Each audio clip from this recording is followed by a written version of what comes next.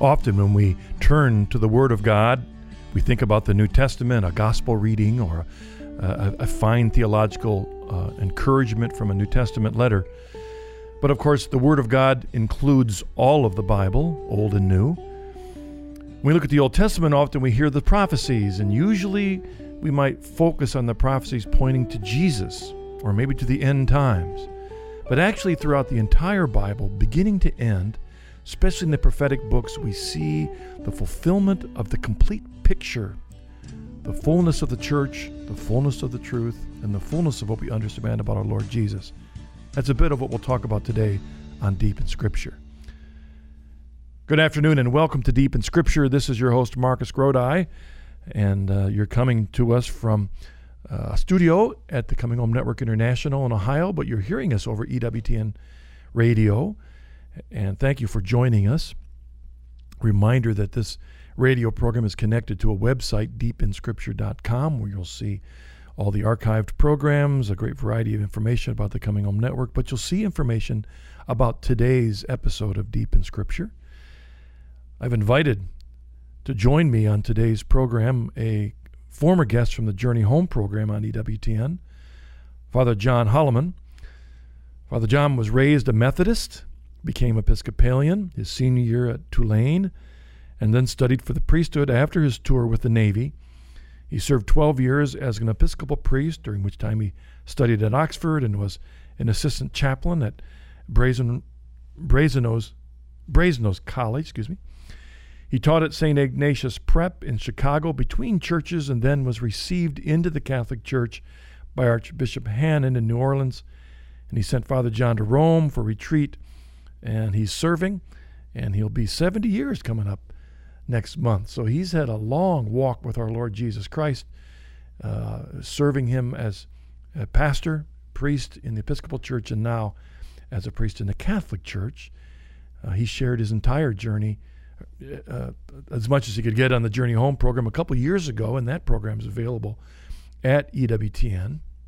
You can listen to the audio on that.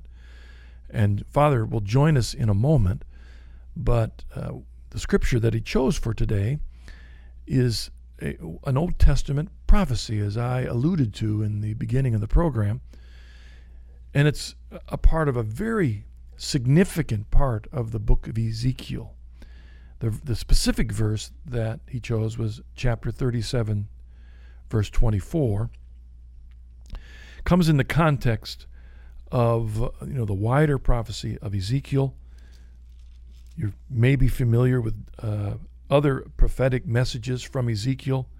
In the chapter before, in chapter 36, there's the familiar passage about being sprinkled with clean water, given new hearts, a new spirit. We're familiar with that passage. The prophetic looking forward to the anointing of baptism and the change that brings in our lives, changing our hearts of stones into truly hearts of flesh, not flesh in the negative sense, but living hearts, no longer hard as stone, but open to the movement of the Spirit.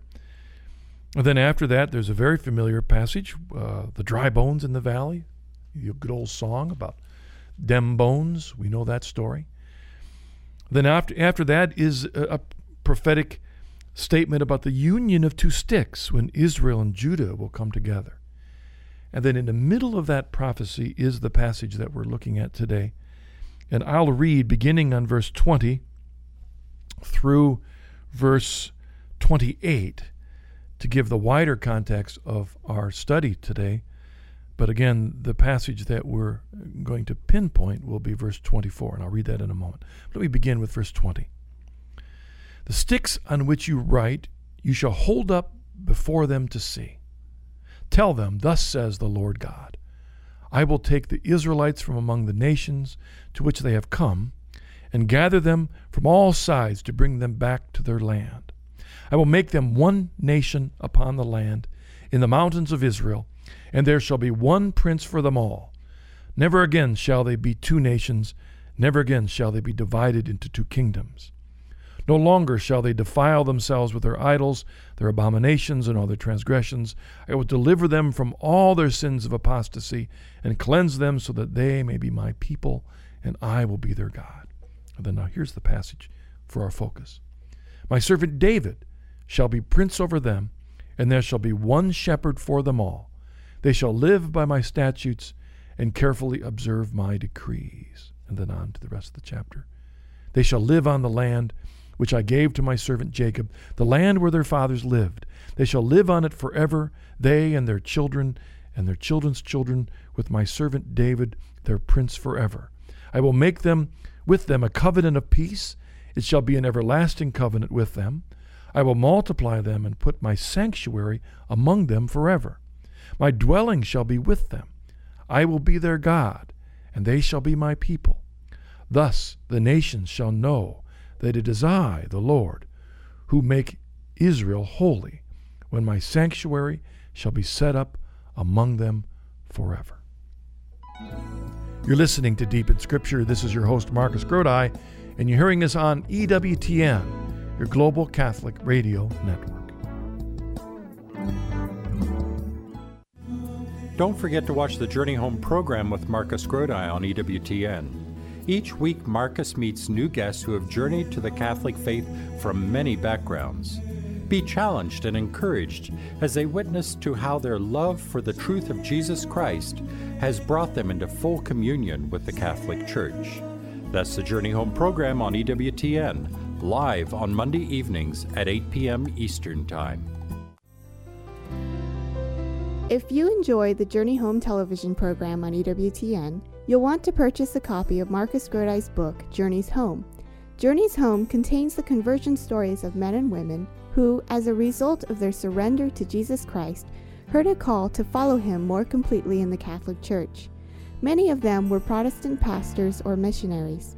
Others were laymen who, though working in secular jobs, took their calling to serve Christ in the world very seriously. To order your copy of Marcus Grodi's book, Journeys Home, simply visit our website at www.chresources.com or call us toll-free at 1-800-664-5110.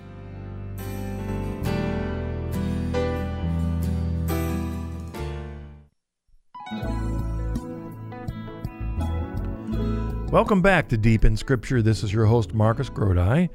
Today we're looking at Ezekiel, but we're doing it with Father John Holoman. Hello, Father John. Good afternoon. Thank you for taking the time out of, I know it's a busy schedule, and your service at the local church. Which church are you serving right now? Holy Name of Jesus in Sims, Alabama, which is on the edge of Mobile, Alabama. All right. So I can't remember when you joined me on the journey home. Is that where you were? You just drove up? I was at St. Bede in Montgomery. Okay. All right. Well, thanks for joining us today, and I really do appreciate that, and I appreciate your witness also, because, I mean, how long have you been in ministry, one way or the other?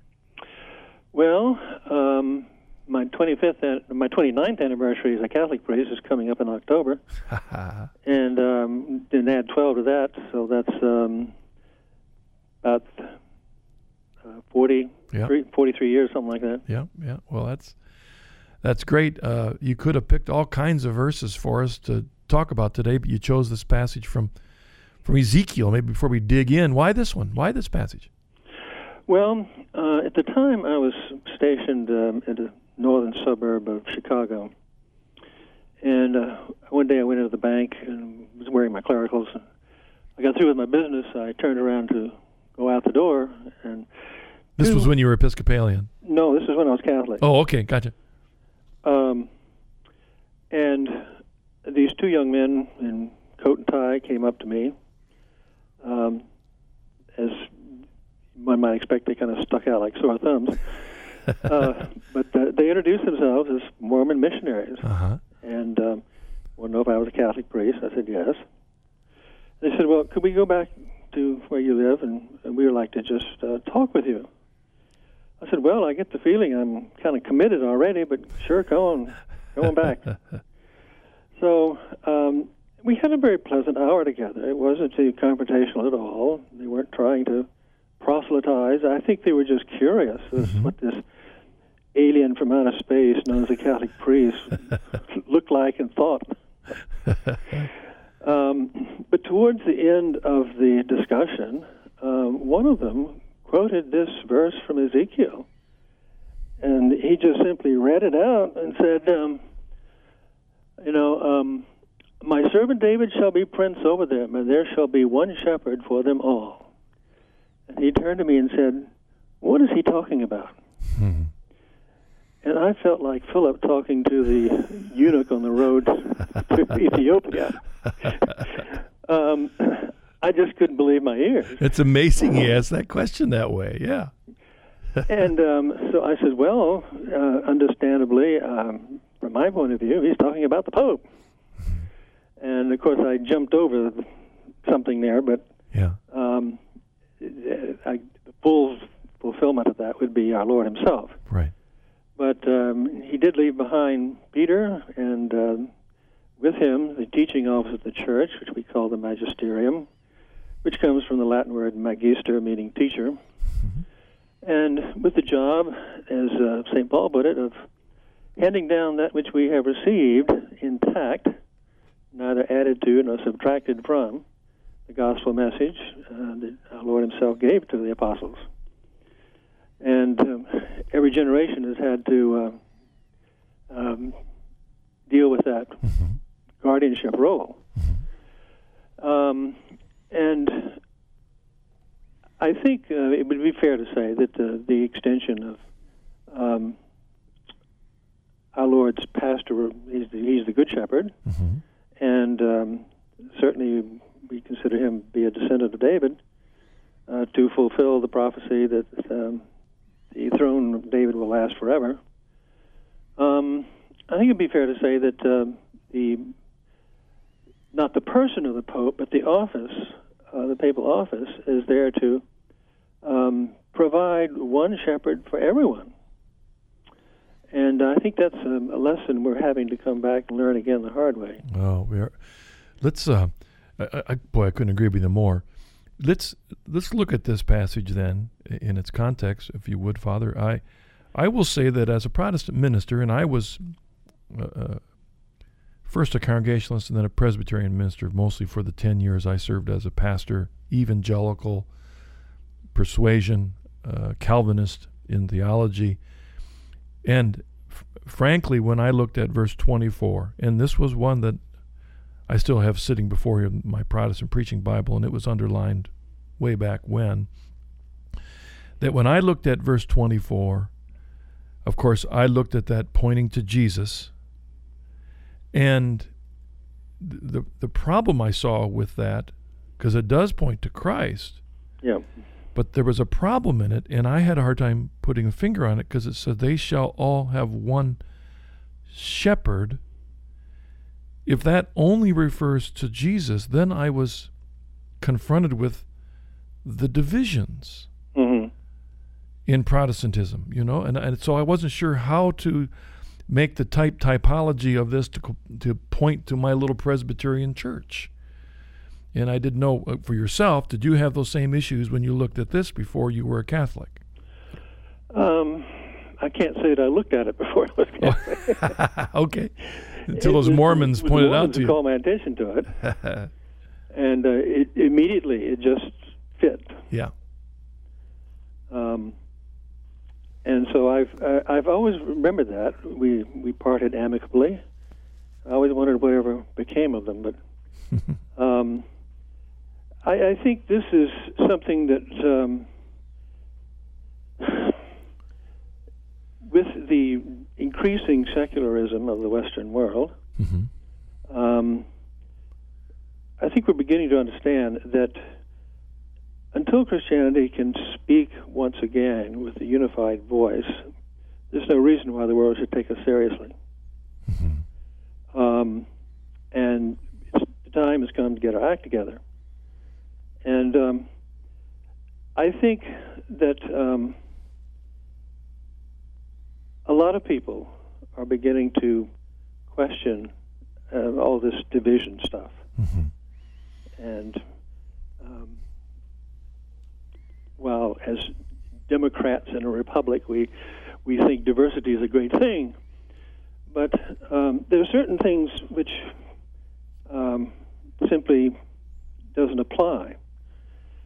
And Americans are very upset when you hear the word authority. Mm-hmm. And I think it's because they don't know how to make a distinction between authoritarian and authoritative. Mm-hmm. It was the scribes and Pharisees who were authoritarian, putting loads on people that they couldn't handle. But Jesus was authoritative. He didn't speak as the scribes and Pharisees. He spoke with authority. Just as if you were a football fanatic, you would respect the opinion of Bear Bryant. Yeah. Because he had earned his understanding of the game. And so we need to hear that authoritative voice once again and get over all of our hang-ups. And in one way or another, what the job of the magisterium has had to do is every generation, not just ours, there have been people who wanted to subtract from the gospel message the parts that they didn't find congenial. Mm-hmm. There have been those who wanted to add to it, Mm-hmm. To make it more congenial to them, and in the process water it down. And somewhere in between all that, there's got to be something called truth. And that's not a popular word nowadays. But it's real. Yeah. And it's been my experience that if you can have an authoritative voice for the gospel, and I think certainly John Paul II and Benedict XVI have done an excellent job in that regard, then it's liberating in a way. People think of it as being the Catholic Church is some kind of monolithic, totalitarian entity, which is far from that. And in fact, most of what goes on is motivated by charity. And I didn't find a whole lot of that in my two previous incarnations as a Methodist and Episcopalian. Mm-hmm. It came down to who could win a vote at a synod, or and whoever could organize, politically savvy, organize things to go their way. Quote, won, unquote. And the people who lost out were just to be marginalized. And that is not a charity. In fact, I was just reading in a news item just this morning. I won't name the denomination, the Protestant denomination, but one particularly large, though shrinking mainline denomination had a recent general meeting of its representative body and voted at that meeting to make recommendations to our government in relationship to Israel. And, you know, what's nervous about that, here's this group of people, a small group of people with certain influence voting and then going public with their vote on what our government ought to do in relationship to Israel at a very difficult time, making statements publicly, speaking, quote, authoritatively for a certain group of people that hits the internet, hits the news, is heard in Israel, heard around the world, could have big ramifications for our country. Speaking, quote, authoritatively, when really do they have any authoritative voice at all, other than those that gathered in this small meeting? You know what I'm saying? It's like it's a scary responsibility that people take upon themselves when they consider themselves of some authority. Well, that was one of the reasons I think it was the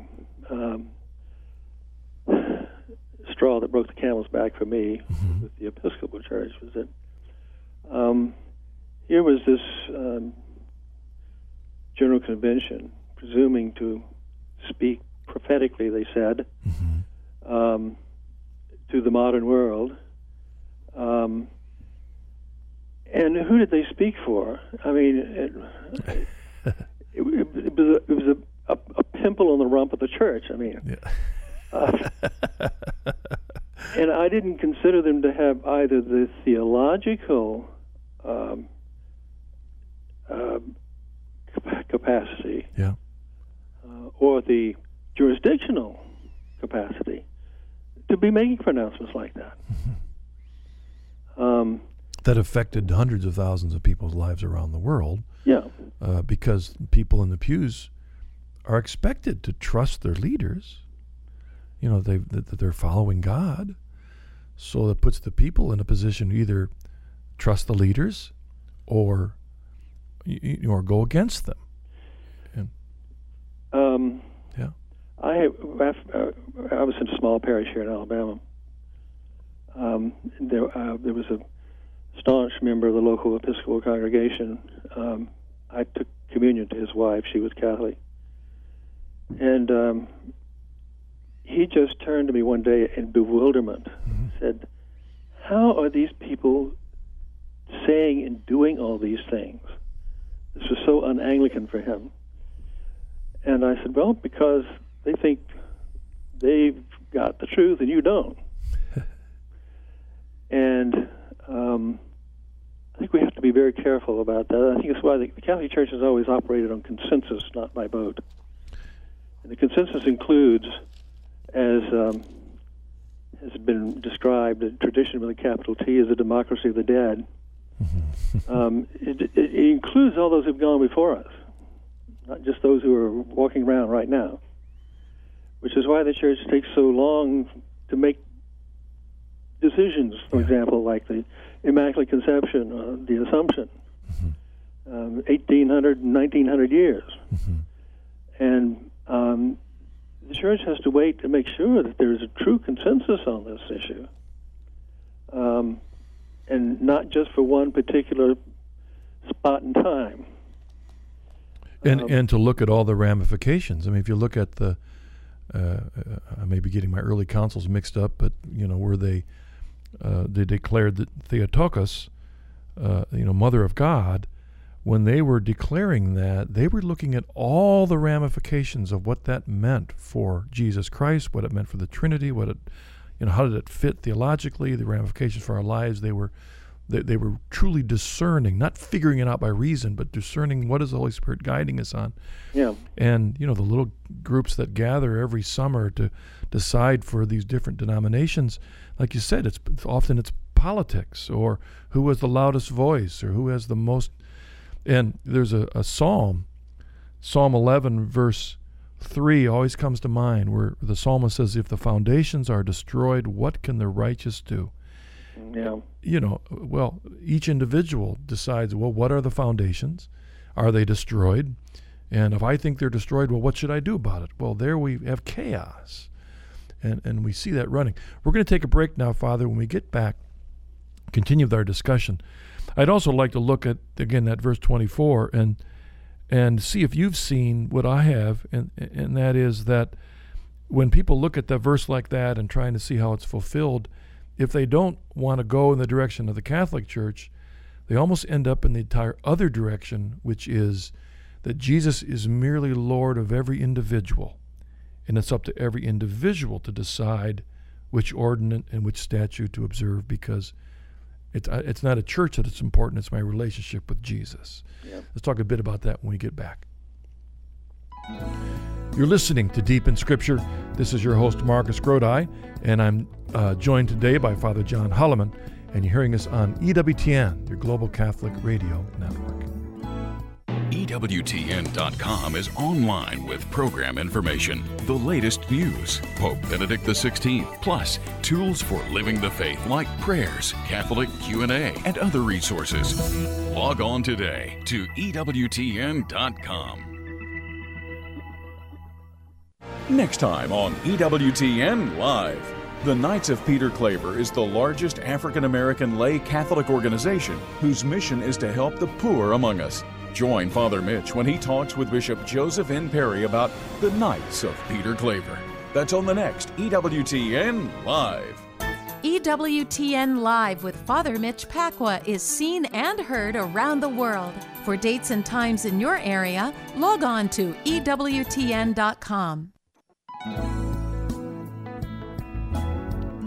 Welcome back to Deep in Scripture. This is your host, Marcus Grodi, and you're hearing us on EWTN, coming to you from Coming Home Network International. Our guest today is Father John Holloman. We're looking at Ezekiel chapter 37, the wider context, but specifically verse 24. Father, as we were talking, that this struggle with authority, especially authority of the church, over the centuries, people thinking they see problems and they got the solution, and so we've ended up with, thousands of different independent groups, all who think they have a corner on it, and often they use a verse like this to say, well, yeah, Jesus is my Lord and I follow him. Church is not important. Did you deal with that both now as a priest but also as a Methodist and Episcopalian? Well, when I first made it known that I was becoming Catholic, a number of my confreres would say, but how can you tolerate papal infallibility? And I said, a lot easier than I can tolerate the infallibility of every individual believer. Because at least the Pope has restrictions on what he can say. He can't just say whatever comes to mind or whatever he feels strongly about. He has to speak for the whole church.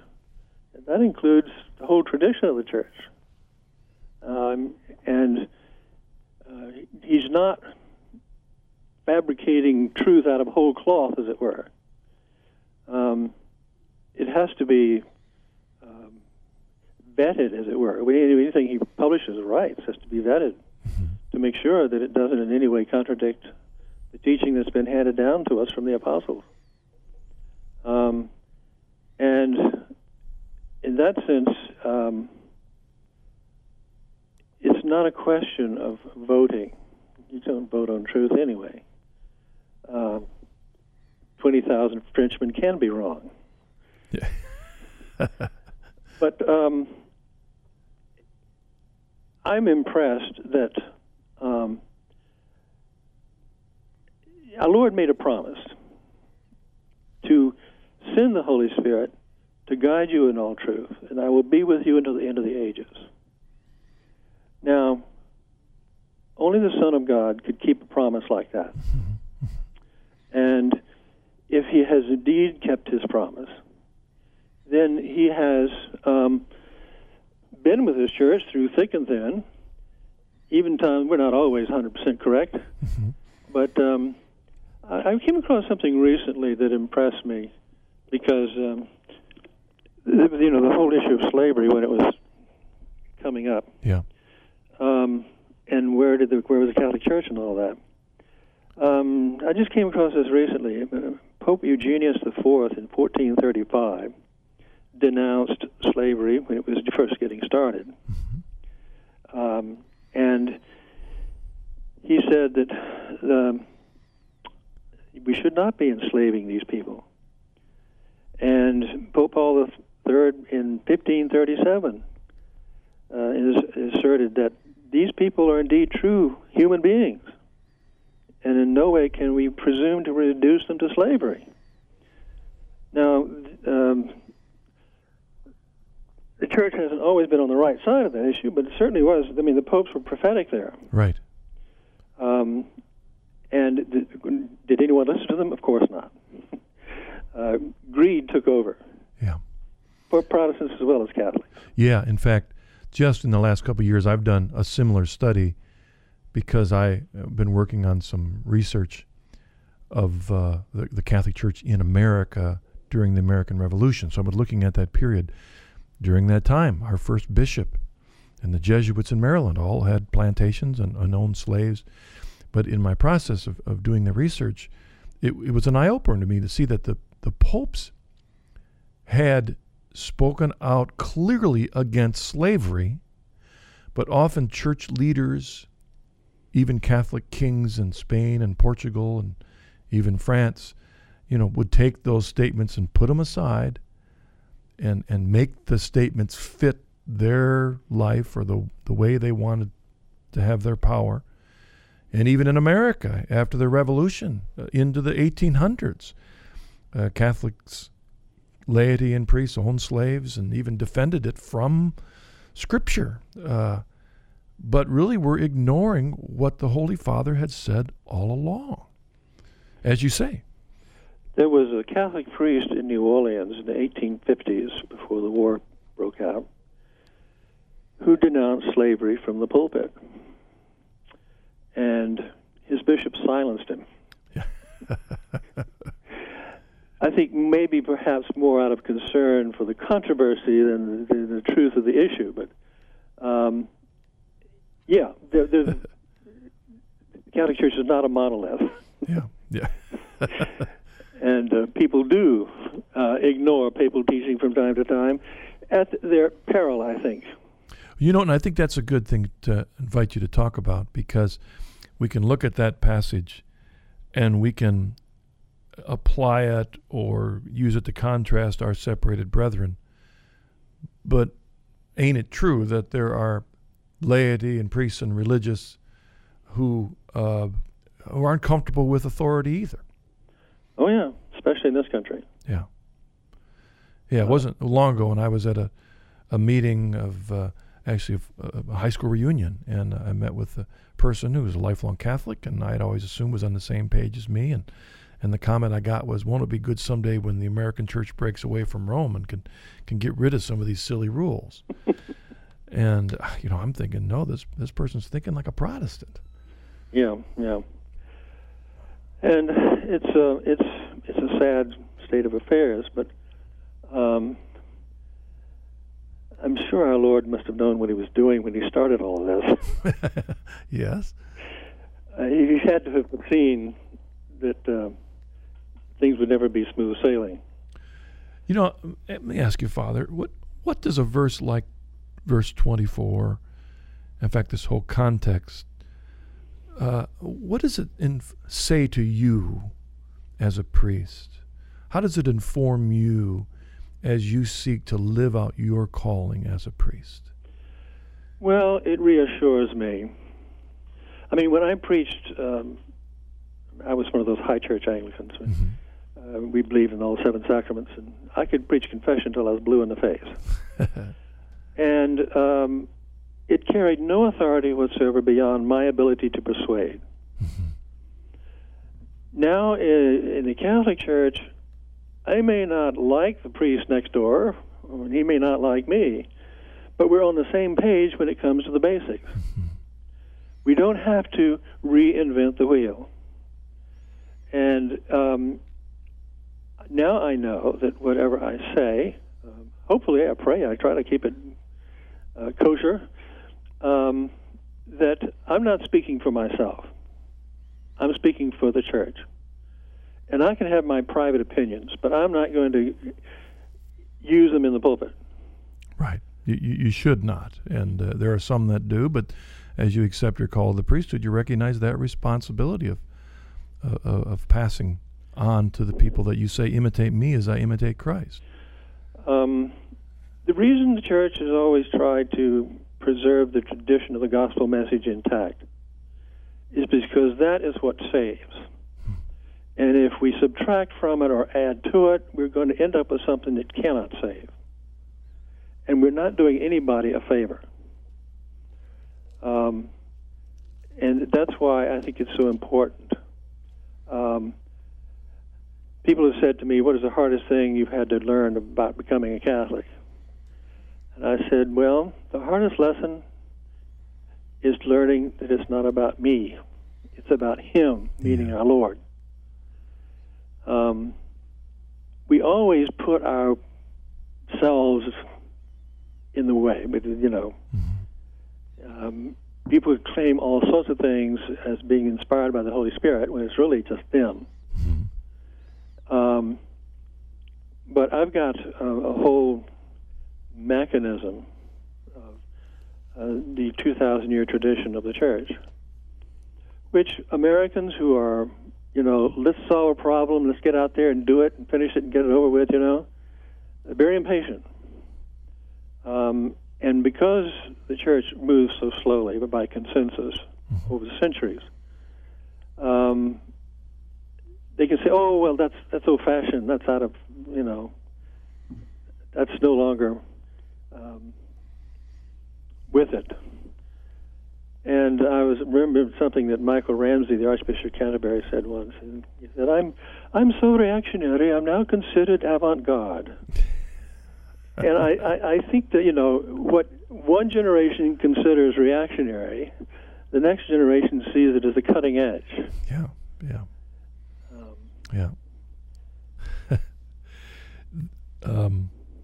There's that. I'd like you to discuss that second half of that verse.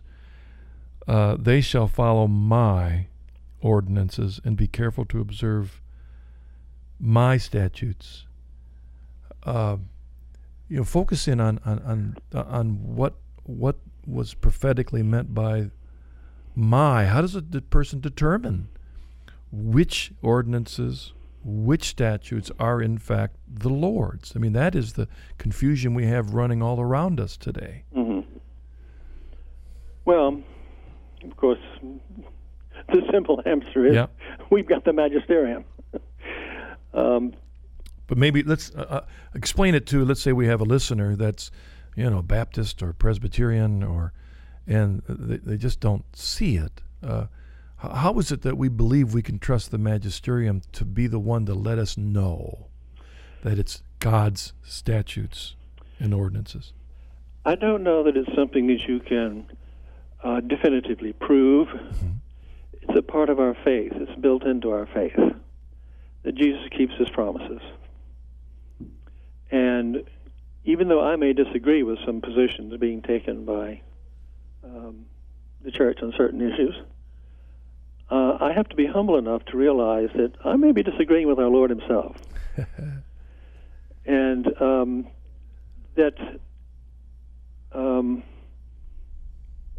am I to try and speak for our Lord when it's me that's talking? It has to be him. And we've got to get out of the way and let him talk through us if he will let us. And that's not always easy. That's not always obvious. There's always an element of trial and error. I've always been very hard-headed and very stubborn and very independent. And I can remember a time when the idea of papal infallibility just gave me the shakes to think about it, how arrogant that is, Well, it's not arrogant if you think about it. That Pope's not speaking for himself. He's got the whole church to think about, not just North America. And his decision is as freeing as was that very first council in Jerusalem, right? When the church was divided over what do we require of new converts that come from a non-Jewish background? Do they have to become Jews? Do they have to go through all these rules? And before the council made its decision, which was Peter speaking first and the council agreeing with Peter, before that they were arguing and back and forth, and was it going to be democratic? Was it more voices one direction or the other? But once Peter expressed his opinion and the Bishop of Jerusalem, James, agreed, and they all agreed, then there was a statement on what is the ordinance of God now, which was in fact different than the Old Testament rules. Mm-hmm. So we see the authority of the church changing a long-standing rule of the Old Testament, but once that's in place and delivered to the churches, it's freeing. And it's a fulfillment of a lot of things I've seen in the Old Testament, talking about that the calling, the vocation of God's people was to make his name known throughout the world. Mm-hmm. And they had lost sight of that. Well, perhaps not entirely, because I understand that Judaism at the time of our Lord was probably one of the few times in its history when they were actually out proselytizing. Mm-hmm. They had some, what they called God-fears. I think that's what, yeah. And but even that was, you have to conform to our way of seeing things. And what the Council of Jerusalem did, I think, was just open up the whole thing to what was implicit right there in the Old Testament all along. I didn't separate you from the world just to make you my pet project. You got a job to do.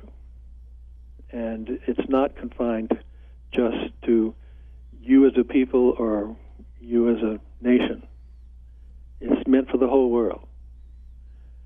And well, they were having problems at that first council that are still the same problems today, and that is that the ultra left or the ultra right always form a challenge against the authority of the church. And the ultra left wants to loosen everything. The ultra right wants it to be in even more stone than it ever has been before, but yet recognizing the guidance of the Holy Spirit leading the magisterium. I mean, one example, maybe one change that just comes to mind that's happened in our lifetime that maybe uses an example of the church having the authority to, quote, change something, but yet not really change it. And that is the Friday observance, the meatless Friday observance. Today there are those on the ultra right that are going to point out that the church has made a radical change and it's not the church anymore. Then the radical left would think, see, we shouldn't have had to do it in the first place. And so now there's no abstinence at all on Friday for some people. What was the church doing when it makes that decision as the shepherd for us? Well, that was a disciplinary item. It had nothing to do with matters of faith and morals. Yep. It was a question of discipline. And the church is able to change the discipline much easier than it can the fundamentals. Notice, though, however, that they still say it's recommended. If you want to follow this discipline, feel free to do so. Nobody's saying you can't. Some people, I like, during Advent and Lent, I like to use the Latin versions of the Holy, Holy and the Lamb of God, sing, the Latin versions of that, just to make a different note, a more somber note for those seasons. And I've often had people come up to me and say, the church got rid of that with Vatican II. I say, well, no, they didn't actually. The Latin is still the official language of the church. And if you go to church in St. Peter's in Rome on a Sunday morning, the Mass will be in Latin. Oh, one lady said, that's the vernacular over there. I said, no, it isn't. They speak Italian over there. And it's just a lot of a misunderstanding of what came out of the council. Yeah. Oh, yeah. And, the Old Testament, you'll find in the Psalms, this, Father, that there are all kinds of statements where we hear the Lord saying, I don't want your sacrifices. Don't give me another bull. What I want is your heart, thanksgiving. But when you read the context, he's not telling them to get rid of sacrifices. What he's saying, if you're going to sacrifice, I want them to come from a true conversion of heart. Yeah. That's what Friday abstinence was all about, right? I mean, it wasn't about not eating beef. It was about making a sacrifice, a change of heart. And so, that's what the church is trying to get us back to by taking our focus off the legalism that sometimes we got into and missing the point of this great discipline that the church wants for us. Let's take one more break, Father. When we come back, how about a few thoughts for our audience on, especially those that may have a difficulty accepting the authority of the magisterium as the continuity of this verse. In other words, as the one shepherd we see there in the Bishop of Rome. How can we move closer to accepting the reality of that in our life and seeing it really make a difference in our walk with Jesus? All right. You're listening to Deep in Scripture. This is your host, Marcus Grodi. I'm joined today by Father John Holloman, and you're hearing us on EWTN, your Global Catholic Radio Network.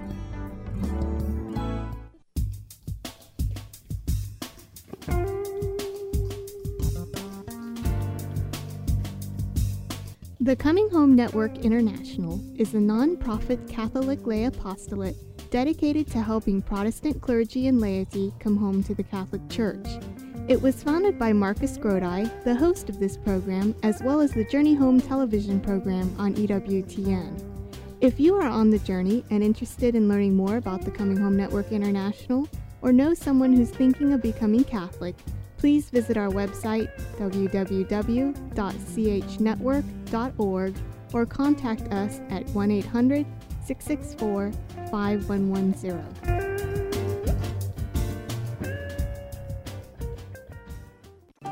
The Coming Home Network International and Marcus Grodi invite you to join us for our 8th annual Deep in History Conference coming this fall to Columbus, Ohio.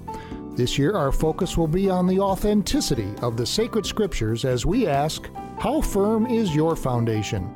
Join us the weekend of October 22nd as we bring together another exciting list of guest speakers.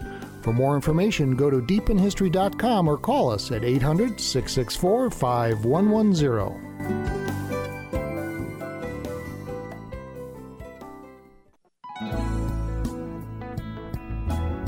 Welcome back to Deep in Scripture. This is your host, Marcus Grodi, joined today by Father John Holloman. Father, at the very end of John, when the resurrected Jesus encounters Peter, he says 3 times, feed my lambs, tend my sheep, feed my sheep, something that we have no record of Jesus saying to any of the other apostles or to anyone else. And there's lots of verses we could use to defend the role that Simon Peter was given by Jesus as the shepherd under him. How about some closing thoughts to encourage our audience to recognize the beauty that we've been given in this shepherd? Well,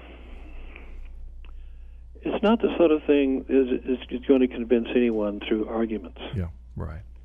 It is ultimately a matter of faith. That is ultimately a gift. Peter and Martha could look at Jesus and say, in him I see an intimacy with God so profound that in him I see God. Others saw him as an enemy who had to be destroyed. So I don't know that there's any magic formula you can do for this, but when Peter made his famous confession, Jesus says, this is not given to you by man. This is given to you by my Father. And ultimately, I think that's where it's going to come from. And so the process may be kind of messy. It certainly wasn't my case. Groping around to finding out what's genuine and what is truly lasting. But all I can say is it was worth all of the blood, sweat, and tears. You know, you give that example earlier of the Mormon missionaries that came to you and talked with you, and then, you know, let's assume, give them the benefit of the doubt out of their openness of heart. They really imitated that Ethiopian eunuch by saying, you know, what does this mean? And that Acts story has the Ethiopian eunuch reading the Bible, so the Bible alone wasn't sufficient, and he turns to Philip, which is the church. I mean, there we see the openness that you're talking about of our willingness to understand, all right, church, help me understand this position that Peter has passed on to those that are leading the church for us. And at some point, this is part of the mystery of conversion, that has to sink in. Mm-hmm. That I think we Americans are so enraptured with this Horatio Alger myth, the self-made person, that even our movies have the lone hero, like the Lone Ranger, who goes out and does everything and sets up we're all right. we just, life don't work that way. And we're not monads, totally independent. We are very dependent upon God. And at some point, we simply have to come to the realization that I may not have all the answers. And with 2,000 years of dealing with God and with human beings, the church should have acquired some kind of wisdom in that.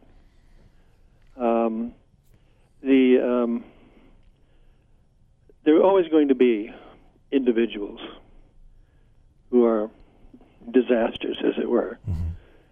I've known some priests who were very, very unpastoral and dismissed their flock as being idiots. Yeah. But for everyone that you'll find like that, you're going to find many, many more, laity and clergy, who are genuinely trying to serve the Lord, and in their own imperfect way. But at least we know that the Lord can make up for our failings and flaws. Yeah, and we hear about the flawed ones because they're the ones that make the news. The ones that are just serving the Lord out of a humble heart, we may not ever hear about them because that's what they're doing. They're serving the Lord with a humble heart. Well, I like to say that God loves to leave the headlines with the devil so that he can get the real work done behind the scenes without any fanfare. Well, Father, as we close today, could you give the audience your blessing? Heavenly Father, help us to see your truth in the midst of our confusion, in the midst of our blindness, in the midst of our selfishness. Break through the walls of our hearts so that we may come to know you, and above all, to be able to respond to your call to each and every one of us, to follow you both now and forevermore. Amen. Amen. Father, Son, Holy Spirit. Father Holloman, thank you so much for joining us today, and our blessings for you, on your continued ministry, and thank you for your faithfulness and your faithful witnesses here on the Deep in Scripture program. Thank you.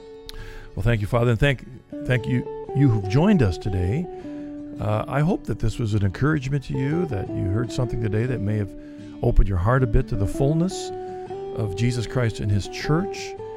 And as Father has reminded us that the authority of the church is a gift from God, and it's a freeing gift that enables us to hear God fully. And so we're grateful for that. So thank you for joining us. God bless you. See you next week. God bless you.